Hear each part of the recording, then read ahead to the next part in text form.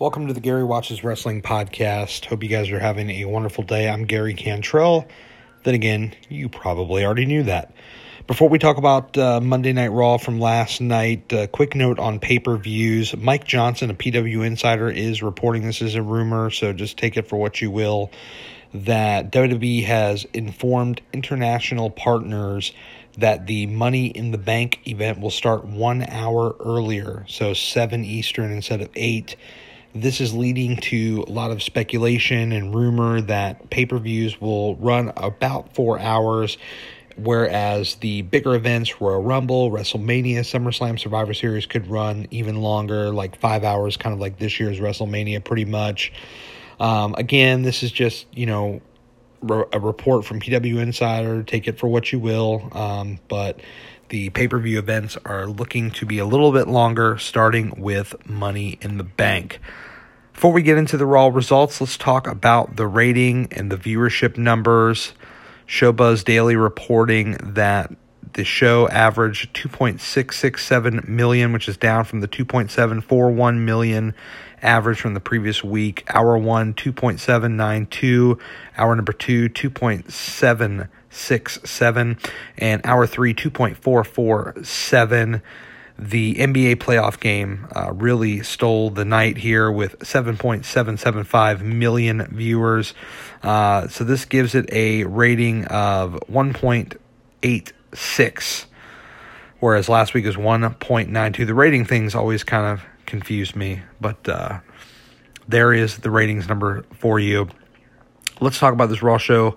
Quick results for you. There was an opening segment, Kurt Angle. He was interrupted by Stephanie. He was going to talk about Money in the Bank and other things of that nature. Stephanie starts talking. She interrupts Roman, or Roman interrupts her. She was basically saying that she was going to be involved in the contract signing between Nia Jax and Ronda Rousey, which was announced. Kurt wanted to basically oversee it. Stephanie says, no, I've got this. So she's going to oversee it. Roman Reigns interrupts her, basically says, hey, because she's basically doing the typical Stephanie talking smack to the wrestlers, kind of talking down to them. And he basically said, hey, look, you should change your attitude or else I'm going to go beat up the entire locker room in the back. Roman was interrupted by Kevin Owens. Stephanie made a match between Kevin Owens and Roman Reigns. Roman Reigns beat Kevin Owens by disqualification. This is after Jinder Mahal interrupted the match, attacking Reigns to get Kevin Owens disqualified. After the bell rang, you had Jinder Mahal and Kevin Owens continuing to beat down on Roman Reigns until Seth Rollins ran down to make the save.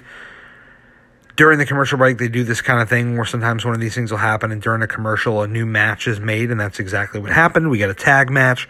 Roman Reigns and Seth Rollins beating Jinder Mahal and Kevin Owens. Rollins gets Owens with the blackout to get the pin. Let's see here. There was a post-match beatdown. Jinder Mahal basically getting his heat back, beating up Seth and Roman. They then announced a match for Money in the Bank, Jinder Mahal versus Roman Reigns. I really don't even want to get into this, but there was a Sami Zayn segment where he said he was going to bring out Lashley's sisters and expose all of his lies. He brought out 3 guys that were dressed up like women, horribly dressed up like women, and they were talking about, just talking trash about Lashley. Lashley comes out, he gets beat up by these 3 guys plus Sammy, and then he gets he flips it around on them and beats everybody up pretty much.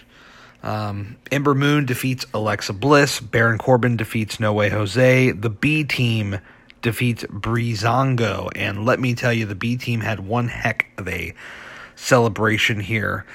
There was the contract signing between Ronda Rousey and Nia Jax. This really was the Stephanie McMahon show here, as she just basically tried to turn the two against each other, and basically it seemed like she was the winner of this whole segment because of the way she was talking and the way she set up everything. It was like she was ruling everything.